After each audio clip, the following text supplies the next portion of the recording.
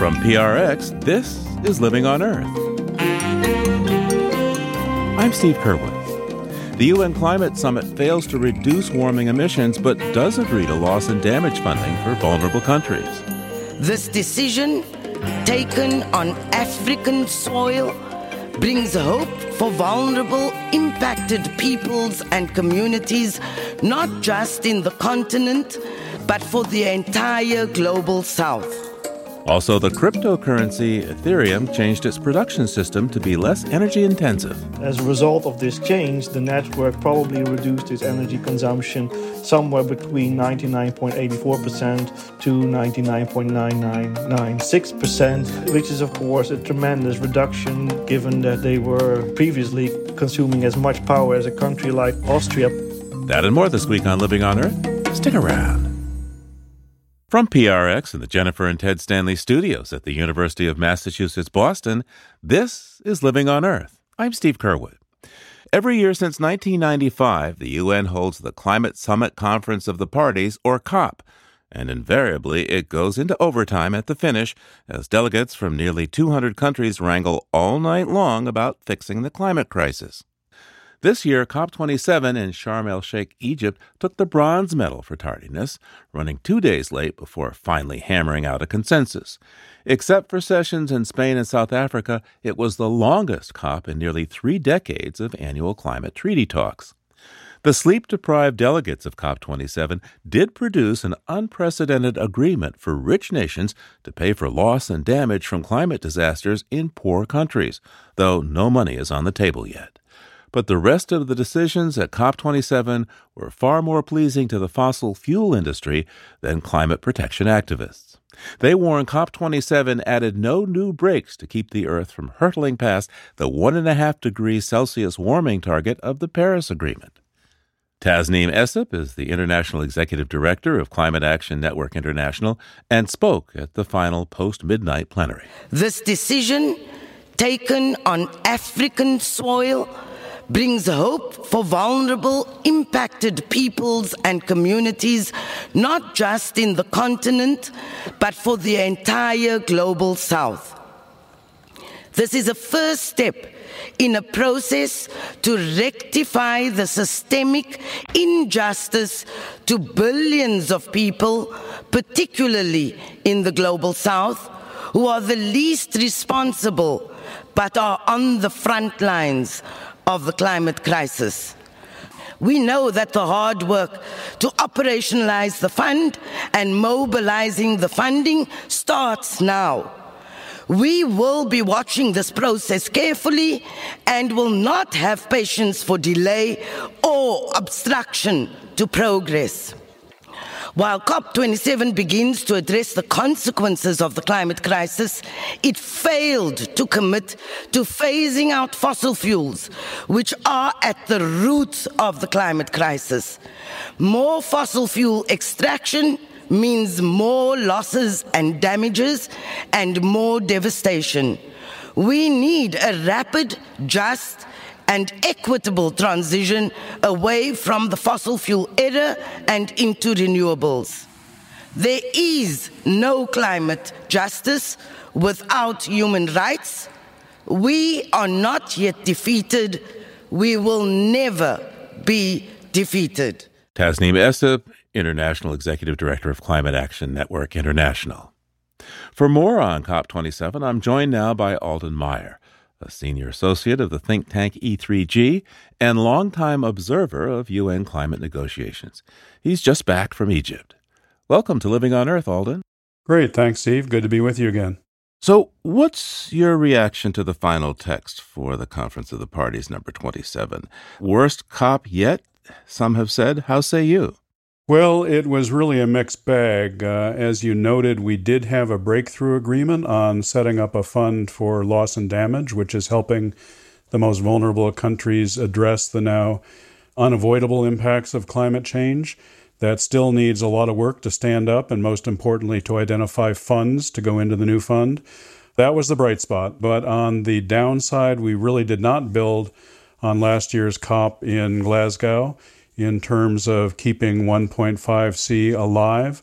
And we really didn't see much progress, not just at the COP, but over the last year since Glasgow, in countries stepping up to the plate and increasing ambition. So at last year's COP in Glasgow, a number of us, including Alok Sharma, the president of the COP, was saying that 1.5C is in critical care. I'm afraid it's moving towards hospice care unless we dramatically ramp up action over the next year. It's still scientifically possible and technically possible to achieve 1.5C, but it may be slipping out of reach in terms of the politics of it and the radical transformation we need in ambition to get there. Alden, early on there appeared to be broad support for language about phasing down the use of fossil fuels beyond coal to gas and oil to be included in the final text from COP27. Why was that ultimately scrapped? Well, we had India actually taking the lead on pushing to expand the fossil fuels away from coal and to include oil and gas. And there were more than 80 countries supporting that, but the Egyptian presidency never put that in the text. They were confusing their own national interests as a gas producer and exporter with their responsibility as the presidency to be a neutral broker. And you had a coalition of petrostates such as Russia, Saudi Arabia, and Iran, with China and Brazil, vociferously opposing inclusion of that language in the decision. And as you know, Steve, under the UNFCCC, they have to operate on a consensus rule basis. And so they were able to block that addition at the end of the day. But I think it really has teed the issue up for the COP next year in Dubai, UAE, and there will be pressure to take action on the mitigation side, which was really blocked in Sharm el-Sheikh. Give us an example, if you would, of the lack of transparency by this Egyptian presidency of this conference. Well, the Egyptians really were not transparent. One example would be on the final night before the closing plenary, they were showing countries texts of what they proposed to put forward. They weren't allowing them to have them in writing. They weren't allowing them to take pictures of them. For example, Franz Timmermans, who represents the European Union, was called in and had about 15 minutes to look over the draft decision texts. He was not allowed to have additional representatives from the EU in the room. He had to go back and from memory describe what he had seen. This is no way to run a process. The Egyptians clearly were trying to ram through texts that slowed down progress towards decarbonization and protected the fossil fuel countries and industries. And they didn't want to give the EU, the small island states, and other progressive forces time to regroup and prepare to object to this in the closing plenary. So that's just one example of how this process was not fair, inclusive, and transparent. Alden, the big success of this conference that's being touted is that of a fund for loss and damage. To what extent is this agreement an admission by the developed nations of the world that they're responsible for the climate emergency? Well, I think it is an acknowledgement of that. They've resisted this for years now, if not decades, because of concern that they could be held liable for producing the largest share of historical emissions. But I think the pressure became overwhelming here based on a number of factors. You had the unity of the G77 and China bloc of developing countries who were led this year by Pakistan, which is kind of the poster child for the impacts. You probably know that the damages imposed on Pakistan by the recent flooding could total $30 or $40 billion. And yet the aid that's been on offer from the U.S. and Europe and others only amounts to a few $100 million, about 1% of that total. So it really hit the breaking point in terms of developed countries having to acknowledge not only the reality of the problem, but their responsibility to help address it. And so I think that's what really led to this decision. The other factor, of course, was some developed countries such as Canada, New Zealand, and ultimately the European Union agreeing that there needed to be this fund set up. And that put incredible pressure on the U.S. to also drop its objections as it was isolated towards the end of the 2 weeks in Sharm el-Sheikh. There's been promises of money for developing countries for years. I'm thinking, back in 2009 at Copenhagen, this $100 billion a year fund to help with climate adaptation and mitigation was called for. It's yet to be fully funded. How did those funding arrangements fare at this COP?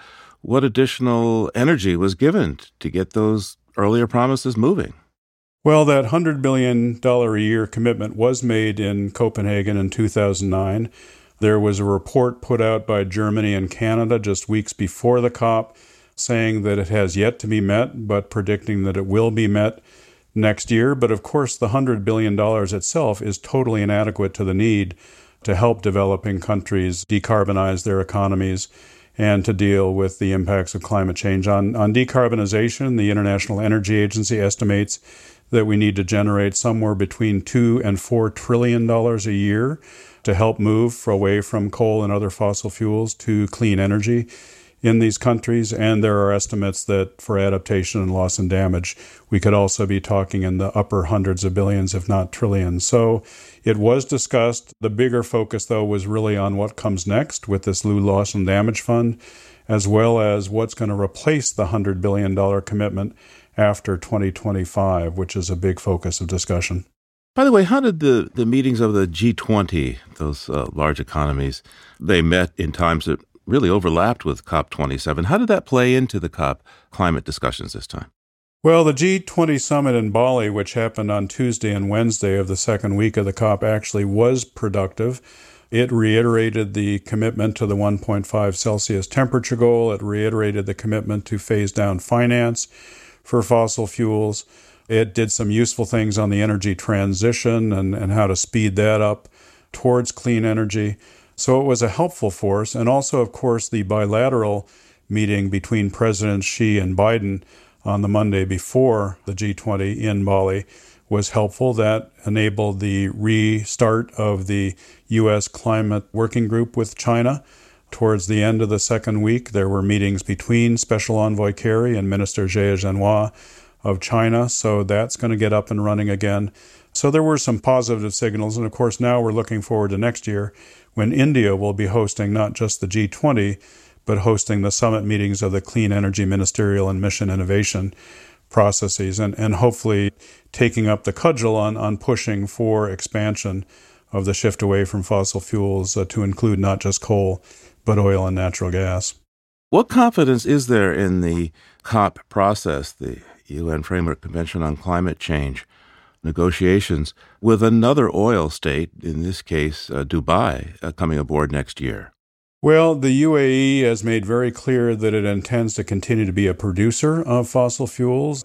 The King of the UAE made that statement in his opening speech on the first Monday of the COP. But UAE has also been a progressive force in terms of deployment of renewables. It hosts the International Renewable Energy Agency. It has talked about wanting to have a major focus of the COP next year beyond decarbonization, technological innovation, and ways forward. So we're hopeful that it will be a force for good on that front. I think UAE has also learned a lesson watching the criticism that the Egyptians took for the way they managed the process, the lack of transparency, the chaos in the negotiations, conflating their role as the presidency of the process with their role as a major gas producer. So hopefully the UAE will run a better COP, and we will really have a focus on the need to radically ramp up action on decarbonization if we're to have any hope of keeping the temperature goals in reach. Alden Meyer is a senior associate at the climate change think tank E3G and a veteran of the UN Climate Summit talks. Thanks for taking the time with us today, Alden. Thanks, Steve. It was great to be with you again. Coming up, taking time to count our blessings at this time of giving thanks. Keep listening to Living on Earth.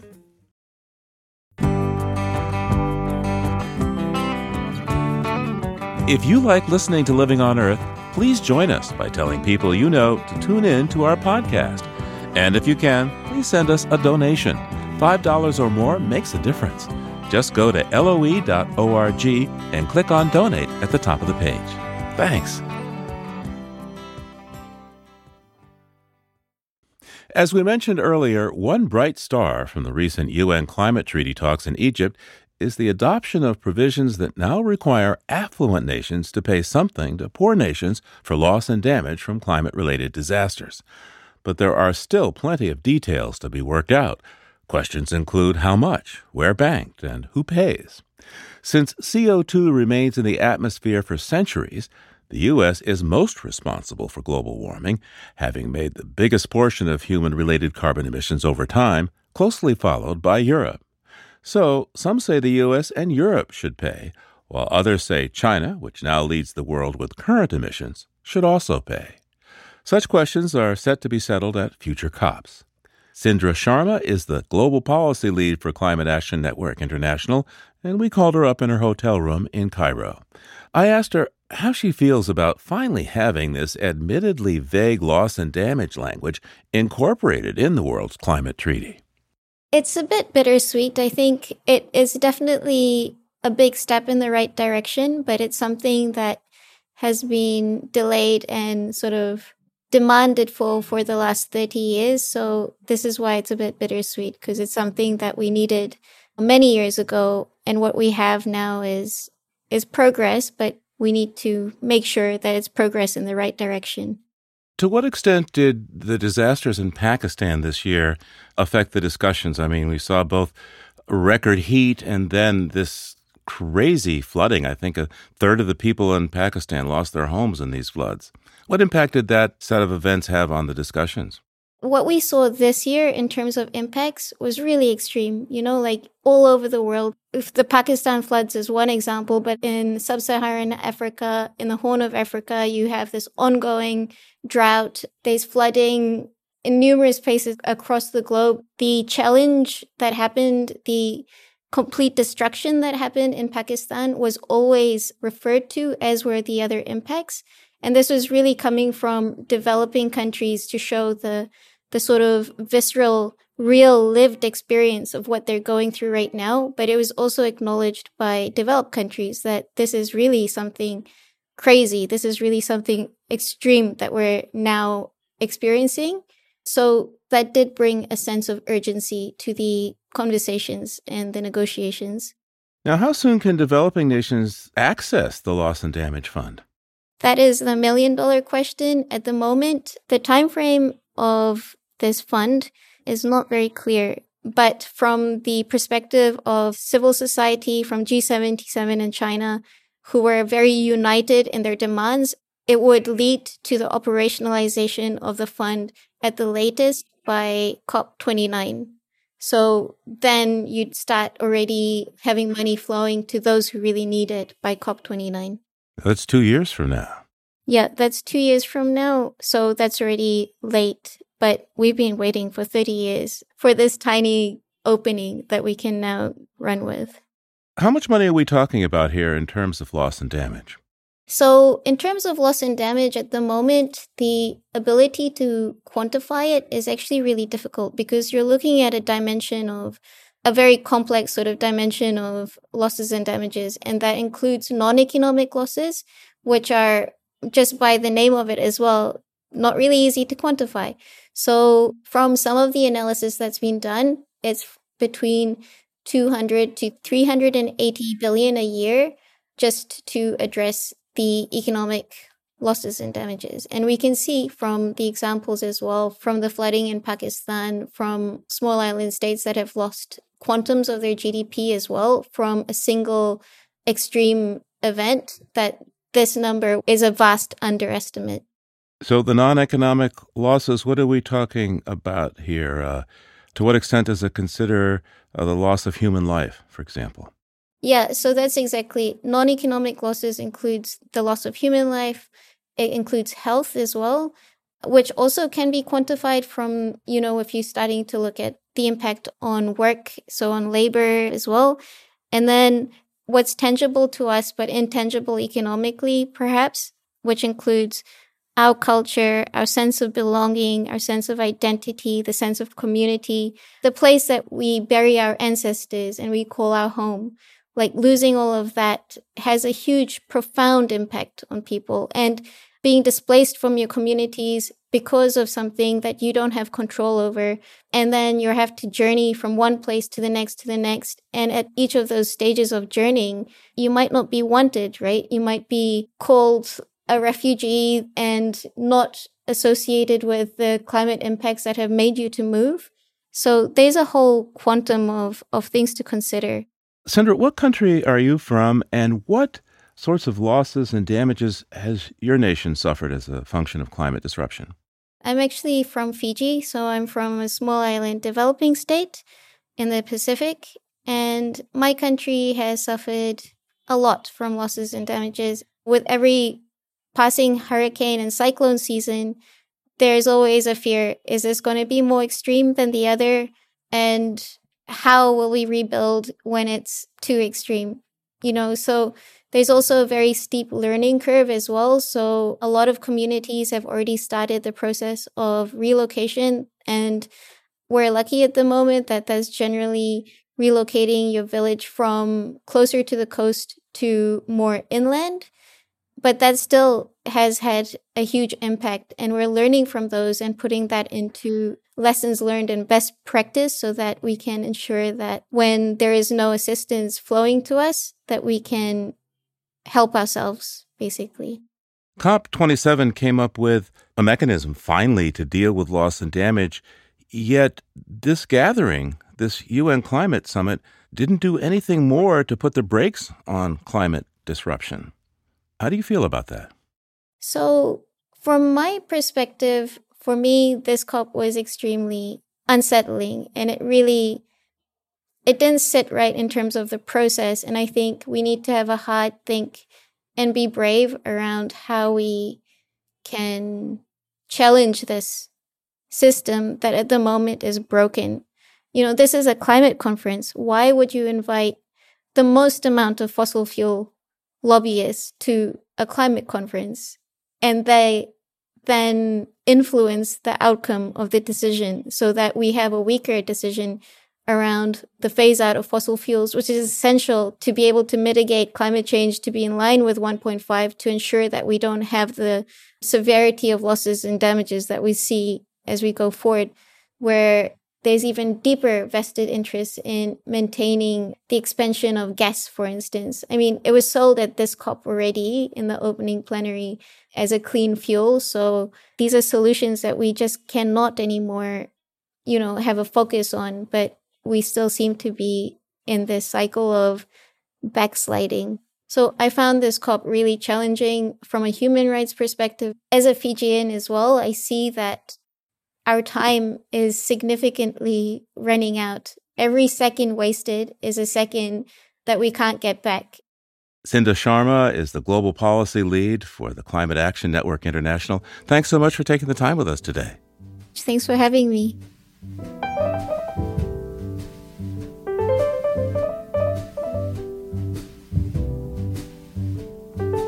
With me now on the line from Atlanta, Georgia, is Peter Dykstra. Yes, that Peter Dykstra, the one who is an editor for Environmental Health News at thehn.org, also dailyclimate.org, and who brings us years of experience to looking at the environment. So what do you have for us today during this Thanksgiving season, Peter? Hi, Steve, and happy Thanksgiving season to all. Some potential good news, especially if you're a salmon making his or her way up the Klamath River in California and Oregon. And I'm not saying that you are a salmon, Steve, but here's what's going on. The world's largest potential dam removal may soon happen in the Klamath. It's one of 4 in that river basin. Removing the dams may affect the generation of hydropower, but it will certainly affect in a positive way the ability of salmon to swim upstream, to spawn, and for both Native Americans and commercial fishermen to catch salmon in an area that used to be one of the most prolific areas for salmon in the entire Northwest. Yeah, I think some of the Native Americans have said that salmon is literally critical for their survival, and that these dams have really made their survivability quite difficult. So I'm sure they see that as good news. Hey, what else do you have for us today? A couple of weeks ago, there was news made in Europe because climate activists threw tomato soup on a Vincent van Gogh painting, one of his most famous sunflowers. There was a study done of Americans by the University of Pennsylvania to see if they thought that throwing tomato soup on a classic painting actually helped the cause of climate action. 46% of the 1,000 surveyed said it did not. 13% said it helped. 40% said they didn't think it mattered at all. But that plurality of people surveyed saying that an attempt to increase climate action support backfired. Well, thank heavens that the flowers, I think, were encased in glass, right? They weren't damaged. But it sounds like the movement that these folks are trying to start is being damaged by this tactic. It is, and to me, if you carry it to its logical conclusion, it's like expecting the world to support you because you threw a pie at the Mona Lisa. It just doesn't make sense. And to me, it helps enforce the idea that climate activists are engaging in futility. And that's not the right image you want to cast. Anything else you want to tell us before we head to history? Yeah, one death that should be recognized is Herman Daly. He died at 84 earlier this month. He was the economics professor who introduced ecology with so much of its dismal outcomes to economics, the so-called dismal science, married the two, which sounds like a pretty dismal career, but a very, very important one to make sure that in dealing with global economics, we recognize that birds and trees and water and air and everything on our earth has a price, and it could be a positive price or it could be a negative price in the face of environmental disaster. And just like money can't buy love, money cannot buy back a destroyed environment. Many times that's true. All right, let's take a look now at the History Vault. What do you see today, Peter? 11 years ago, November 24th, 2011, attorneys for Tokyo Electric Power went into a Japanese courtroom where they were being sued for radiation damage from the Fukushima nuclear plant meltdown. And those lawyers argued that once that radiation was released, it was no longer Tokyo Electric's problem because the radiation was owned by the people it fell on. You're kidding, people. They really made that argument in court? Yeah, they did. The radiation argument did not stick with the judge, no pun intended. It didn't get very far, but it's an example of just how ridiculous some of the efforts to defend against environmental damage can get. Certainly is. Hey, thanks, Peter. Peter's an editor with Environmental Health News at ehn.org and dailyclimate.org. We'll talk to you again real soon. All right, Steve. Thanks a lot. Talk to you soon. And there's more on these stories on the Living on Earth webpage. That's LOE.org. Bobby Bascom is joining me now. Hi there. Hey, Steve. So, it's that time of year again when we celebrate the harvest season and give thanks for the many important things in our lives. So, I have to ask you, what are you thankful for this year? Well, there's so much, and the best is love for and from my family and friends and the nature around me. And, of course, people who listen to our show. What about you, Bobby? Oh, so many things. I'm thankful for the beautiful place where I get to live and the wonderful community of friends that I have here. After these years of isolation with a pandemic, I'm really grateful to be able to spend time in my community again. Oh, that's so true. Yeah, and we put the same question to our crew here at the show, and I just love their answers as well. Let's have a listen. I'm Jenny Doring. I'm a producer here at Living on Earth, and this year I'm really thankful for the opportunity to watch nature in my own backyard here in Watertown, Massachusetts. We actually had a turkey hen lay 11 eggs in a nest in our backyard this spring, and it was really cool to watch them hatch out and watch the little babies foraging with their mother. I'm Mark Couch. When I'm not working on program strategy for Living on Earth, I teach young people how to play the string bass, and I'm thankful for my students, their wit, their passion, their energy. They remind me of how great life can be when we all find ways to deeply connect with each other. I'm Palma Beltran. I'm a producer with Living on Earth, and I'm grateful for my family's help, as well as the love and support of my wonderful partner. I'm Jake Rigo, Technical Director at Living on Earth. This year, I am thankful for all of my friends and family, their good health, and all of their help with renovating my new home. My name is Fern Alling. I'm an intern at Living on Earth, and I am really thankful for my public library. It is such a calm and beautiful place to get all of my work done. I'm Mark Seth Lender, Explorer in Residence. We planted wildflowers this year. Maybe that's the reason the stinging insects have made friends with me. Yesterday, and not for the first time, A wasp landed on my finger, walked around, took off. I'm thankful because it's a connection with the natural world I never dreamed of. My name is Ainsley O'Neill. I'm an associate producer here at Living on Earth. I'm thankful for good books, good movies, and good music. And of course, all the good people to share these with. I'm Kaisar Kafi or Kuka, an intern with Living on Earth. I'm thankful for the opportunity to learn more about science and environmental journalism in grad school here in the US. Also, I'm grateful for finally graduating in December. Can't wait to get back reporting on the field. I'm Ashley Sobroto, and I'm an intern at Living on Earth. This year, I'm thankful for all the friends and coworkers that I've met who have been so incredibly supportive, kind, and helpful. I'm Louis Mallison. I produce book interviews here at Living on Earth, which I'm very grateful for, along with the incredible diversity of life on Earth that never fails to amaze and inspire me. I'm Sophia Pandalidis, and I'm an assistant producer here at Living on Earth. This season, I'm especially grateful for all the time I've been able to spend outside enjoying this beautiful fall weather with my family and friends. This is Peter Dykstra. I do the Beyond the Headlines segment with these folks every week. I'm thankful for the League of Conservation Voters, just having gone through another election cycle with people slamming each other into the mud left and right. LCV provides information on the environmental track records of every senator and every congressperson. The League of Conservation Voters, somebody I've been thankful for all of their 52 years.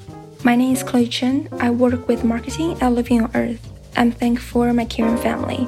Even though we're 7,000 miles away from each other, we can still FaceTime to share our happiness and express love. I'm Naomi Arenberg, and I choose the music every week. Our shining sun illuminates and warms the world around me. I'm thankful for that daily reminder to preserve Earth's gifts. Hi, I'm Don Lyman, and I write science notes for the show. I also teach part-time at 2 colleges and a prep school in the Boston area. I'm thankful for the opportunity to work with some great colleagues and to teach so many wonderful students, even the rambunctious high school freshmen I was teaching last week. Coming up, for the first time, scientists can track the mating grounds for endangered European eels. We'll have the details just ahead on Living on Earth. Support for Living on Earth comes from Sailors for the Sea and Oceana, helping boaters race clean, sail green, and protect the seas they love. More information at sailorsforthesea.org. Support also comes from Friends of Smeagol the Seagull and Smeagol's Guide to Wildlife. It's all about the wildlife right next door to you. That's Smeagol, Smeagull, smeagolguide.org. It's Living on Earth. I'm Steve Curwood. Coming up, mining for cryptocurrency can use as much energy as some entire countries, but there is a better way. But first, this note on emerging science from Fern Alling. Scientists recently announced they were able to track European eels all the way to their mating site in the Sargasso Sea for the first time. It's a big deal. Dutch scientist Johannes Schmidt first suggested the Sargasso was their breeding ground 99 years ago, but it was never confirmed. Now, at long last, we have the technology to test his hypothesis. UK researchers traveled to the Azore Islands, the furthest confirmed point on the eel's migration. There, they caught 26 adult eels and attached satellite trackers to them. 6 of the captured eels made it to the Sargasso Sea after a year. Like other freshwater eels, European eels spawn in the Atlantic Ocean. Then, they swim 3,000 to 6,000 miles to the rivers of Europe. And when it's time to get it on, they journey back to the Atlantic. But there's a lot we still don't know. Adult European eels have never been caught in the act, and we've never found their eggs in the wild. At least now we finally have proof that the Sargasso Sea is the sensuous spawning site of this slippery species. Conservation biologists are excited by this information because it could make it easier to protect eels. European eels are critically endangered and at a greater risk of extinction than more charismatic species like pandas or blue whales. In some parts of Europe, they used to account for over half of the freshwater fish biomass. Now, it's 5% or less. The more details we have about eels' bedroom habits, the better we can protect them while they conduct their eel-licit affairs. That's this week's Note on Emerging Science. I'm Fern Alling. Many of us still don't quite understand how cryptocurrencies like Bitcoin work and the sometimes devastating impact they can have on electricity rates and the climate. So let's pull back the curtain. Instead of currency issued by a government central bank, cryptocurrencies are like the promissory notes that local banks used to issue back in the early days of the United States.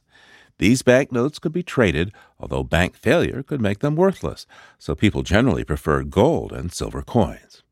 Cryptocurrencies are modern-day versions of such private money, but instead of printing notes, crypto relies on ledgers kept on computers linked in blockchains, so records of transactions can't be altered. Bitcoin is the most popular cryptocurrency, and creators of blockchains needed to verify Bitcoin transactions are paid in Bitcoin. That process is called mining, and it requires that computers solve complicated mathematical puzzles. And at any given moment, the fleet of computers mining Bitcoin uses more electricity than the entire nation of Austria, much of it from fossil fuels. So there is climate risk as well as investment risk. But the climate risk doesn't have to be that way. For more, we called up Alex de Vries, the founder of Digiconomist and a PhD candidate in economics at Vira University, Amsterdam. He spoke with Living on Earth's Jenny Doering. So what is it about cryptocurrency mining that requires so much energy? Can you kind of put this into context for us? Currencies like Bitcoin, they're open systems, and theoretically anyone can help with processing new blocks of transactions for the underlying blockchain systems. In order to make these new blocks for the Bitcoin blockchain and any other mining-based blockchain, you have to participate in what is effectively a massive game of guess the number, where your machine is just going through a process of trial and error, trying to find a lucky number. And only when the machine succeeds, then you get to create the next block for the blockchain. That guessing process is where all the energy consumption is, because the Bitcoin network by itself is now generating 200 quintillion guesses every second of the day nonstop. That's 200 with 18 zeros. It's an unimaginably large number. Wait, every second, 200 quintillion? Yes, 200 quintillion. It's just trial and error, so everything that is wrong is immediately discarded. And again, they get it right only once every 10 minutes, despite all those attempts. And the reason why they do it is, of course, they get a reward for it, because every block they create comes with its own reward. At the moment, 6.25 bitcoins, which is, of course, a substantial amount of money. And of course, it matters where that energy is coming from, how it is being generated. Do we have a sense of how much of the energy that cryptocurrency mining is using is generated from clean sources of electricity versus dirtier sources of fossil fuel-based power? So we can quantify that based on their current locations, the amount of renewables in their energy mix is probably just 25%. And the situation might even be worse than that, because if you consider what actually happens when these miners take place in, for example, a state like Texas, in most situations, on most grids, renewables actually come first in the merit order, which means that renewables are running and we use fossil fuels as a backup. If you increase demand on those grids, you're actually just adding more demand for fossil fuels. You're not adding more demand for renewable energy. Yeah. A form of incentive that we do see over time with technologies as they develop is this drive towards efficiency. I'm wondering to what extent that's happened with cryptocurrency mining. Well, there are indeed efficiency improvements in the mining devices, but contrary to other industries, it doesn't mean that the energy consumption of the network goes down. I previously showed that the computational power of these machines is more than doubling per unit of energy every 1.5 years on average. So the improvement rate of the newly available devices is very, very high. The unfortunate thing is that in crypto mining, if these miners can afford to spend $5 billion per year on the electricity, it doesn't really matter what device they have. You know, if you give them a more efficient device, they'll get two of that device instead of one. Yeah. China did ban the practice of cryptocurrency mining. That was back in 2021. They used to be the leading crypto mining country. Why did the government ban mining, and how has that changed things in the industry worldwide? Well, they were the first to actually cite environmental reasons as a reason for kicking these miners out, because there was a ruling that mining contracts are illegal in the face of the country's climate goals. They were previously hosting more than half of the Bitcoin network. According to data provided by Cambridge, we see that miners relocated from China to Kazakhstan and several states in the US like Texas, Georgia, and Kentucky. Unfortunately, these miners, which were previously using relatively many renewables in China, when they moved to the US and when they moved to Kazakhstan, they actually lost a lot of access to renewables, because in Kazakhstan, the energy mix is almost entirely made up of coal. But even in the US, the states that I mentioned are strongly dependent on fossil fuels as well. You know, as cryptocurrency mining has shifted from China to other places, including the United States, there's been a real concern about that driving up electricity bills for local residents and businesses. I understand that there was a study by researchers at the University of California, Berkeley, that looked at upstate New York, and they found that crypto mining pushed up bills for local residents by 6%. How can we ensure that cryptocurrency growth doesn't push up electricity prices for everyday citizens? Well, if you want to ensure that, you shouldn't be allowing them on your grid. The thing is, if you are dealing with a limited energy supply, which is the situation on most grid, we don't have unlimited energy available, then obviously if we're going to be giving part of that energy away to these miners, and in some places like Texas, these miners have gotten really ridiculous contracts, like Riot Blockchain in Texas got a fixed rate contract up until the year 2030, and they're only paying 2.5 cents per kilowatt hour. Well, I think locals are already paying around 20 cents per kilowatt hour, and the prices are still going up. If you enter into these contracts, you're going to be reducing the available capacity for the rest of the grid, and then it becomes a really simple situation of supply and demand. So, yeah, of course, prices are going to go up. And of course, also related to that, fossil fuel use is also going to go up, simply because we need to trigger our backup fossil fuel sources to be supplying them. And what do you get back from that? Well, a facility that provides really a low amount of jobs compared to the amount of power that it's using. I believe in upstate New York, there was actually a cryptocurrency mining company that bought an old coal plant that was, sitting idle and decided to restart it. What exactly happened there? Yeah, I mean, these miners are looking for cheap and constant power. If you have an obsolete gas plant, that is actually a very ideal target for this type of operation. What we saw is that in this case, the plant was a former coal plant. It was sitting idle and ended up being repurposed as a gas plant, mainly for powering this new mining operation, which, by the way, triggered a lot of resistance from the locals. To the extent that New York has very recently passed a new law to prohibit this from happening again. This exact scenario, I think it's an important signal, because this industry typically claims that they are not just using renewables, but actively boosting the use of renewables, which is a ridiculous claim considering what's actually going on the ground. So we've been talking a lot about Bitcoin, which is the most popular cryptocurrency. But there's also Ethereum, and I think it's around number 2. And they recently made a really big switch in their operations, which may actually improve the efficiency. Can you explain what this switch was and what impact it's had? Yes, indeed. So previously, Ethereum was a massive contributor to the overall footprint of crypto assets in general. Their environmental impact was about half of what Bitcoin network's impact was. So they were a pretty significant force to be reckoned with. What they changed is they got rid of the energy-intensive proof-of-work mining process, and they replaced it with a more environmentally friendly alternative known as proof-of-stake. And what that basically does, it changes the way in which new blocks are being created for the blockchain. So I talked about how in proof-of-work you need to have very powerful, energy-hungry machines in order to be able to make new blocks for the blockchain. And then the more machines you have, the bigger your chance of winning the lottery technology that will allow you to make the next block for the blockchain in proof of stake, there is still a lottery, but it works completely different. In fact, you have to acquire some Ether, 32 Ether at minimum, and then you put those coins as collateral in the staking process.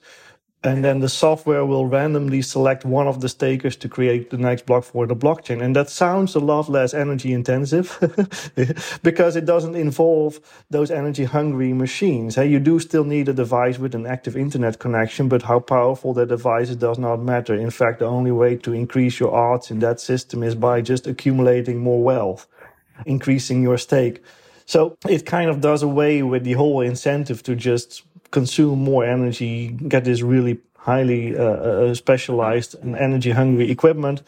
And we can estimate that as a result of this change, the network probably reduced its energy consumption somewhere between 99.84% to 99.9996%, which is, of course, a tremendous reduction given that they were, previously consuming as much power as a country like Austria by themselves. Wow, that's a huge reduction. So we're talking about maybe 1% or less of the energy consumption that it used to involve. Yeah, not even 1%, and maybe not even 0.1%. Wow.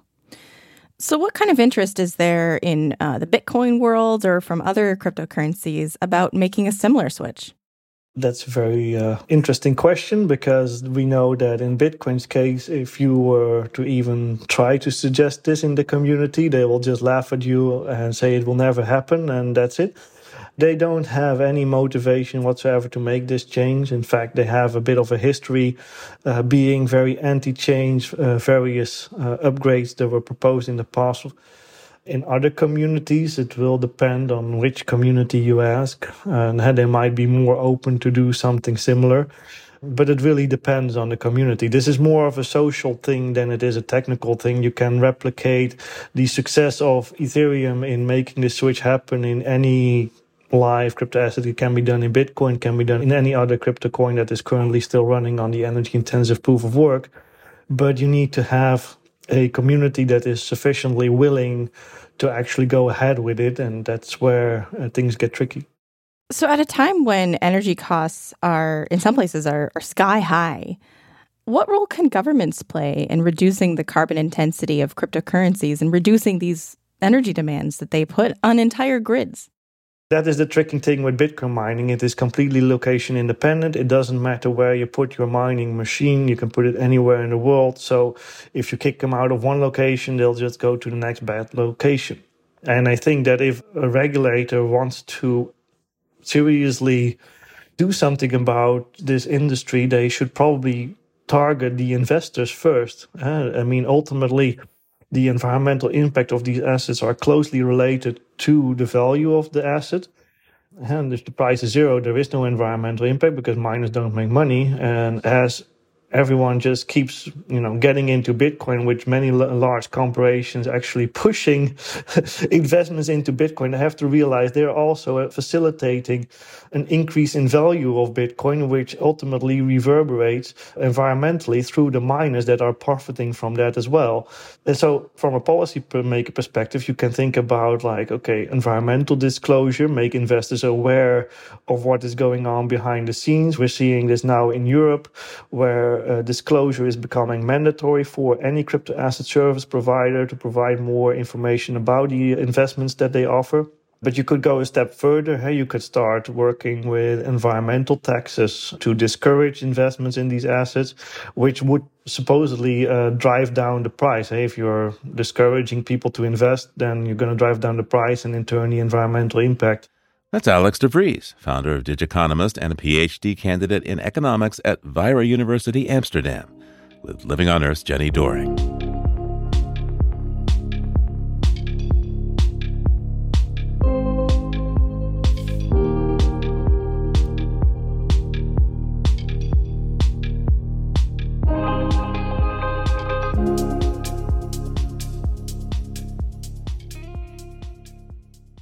Nutmeg is the spice we use to give a warm, aromatic flavor to our cooking, especially around the holidays, but there's a cold truth about its supply. The newest book from Amita Ghosh is called The Nutmeg's Curse, Parables for a Planet in Crisis. It uses the haunting history of nutmeg to reveal how resource extraction from the poor to benefit the rich has led us to the present global crises. Join me for our next installment of the Living on Earth Book Club on November 28th at 4 p.m. Eastern for our live discussion with Amita Ghosh. To register for this free event, visit the Living on Earth website at loe.org/events.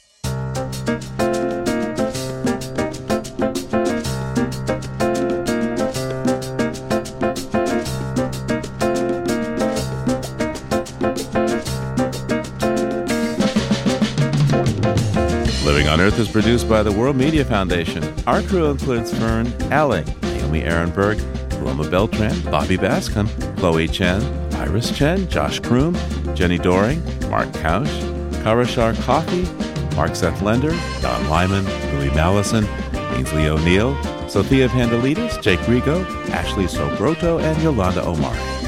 Tom Tiger engineered our show. Allison Lierstein composed our themes. You can hear us anytime at LOE.org, Apple Podcasts, and Google Podcasts. And like us, please, on our Facebook page, Living on Earth. We tweet from @LivingOnEarth and find us on Instagram @LivingOnEarthRadio. I'm Steve Kerwood. Thanks for listening. Funding for Living on Earth comes from you, our listeners, and from the University of Massachusetts, Boston, in association with its School for the Environment, developing the next generation of environmental leaders, and from the Grantham Foundation for the Protection of the Environment, supporting strategic communications and collaboration in solving the world's most pressing environmental problems.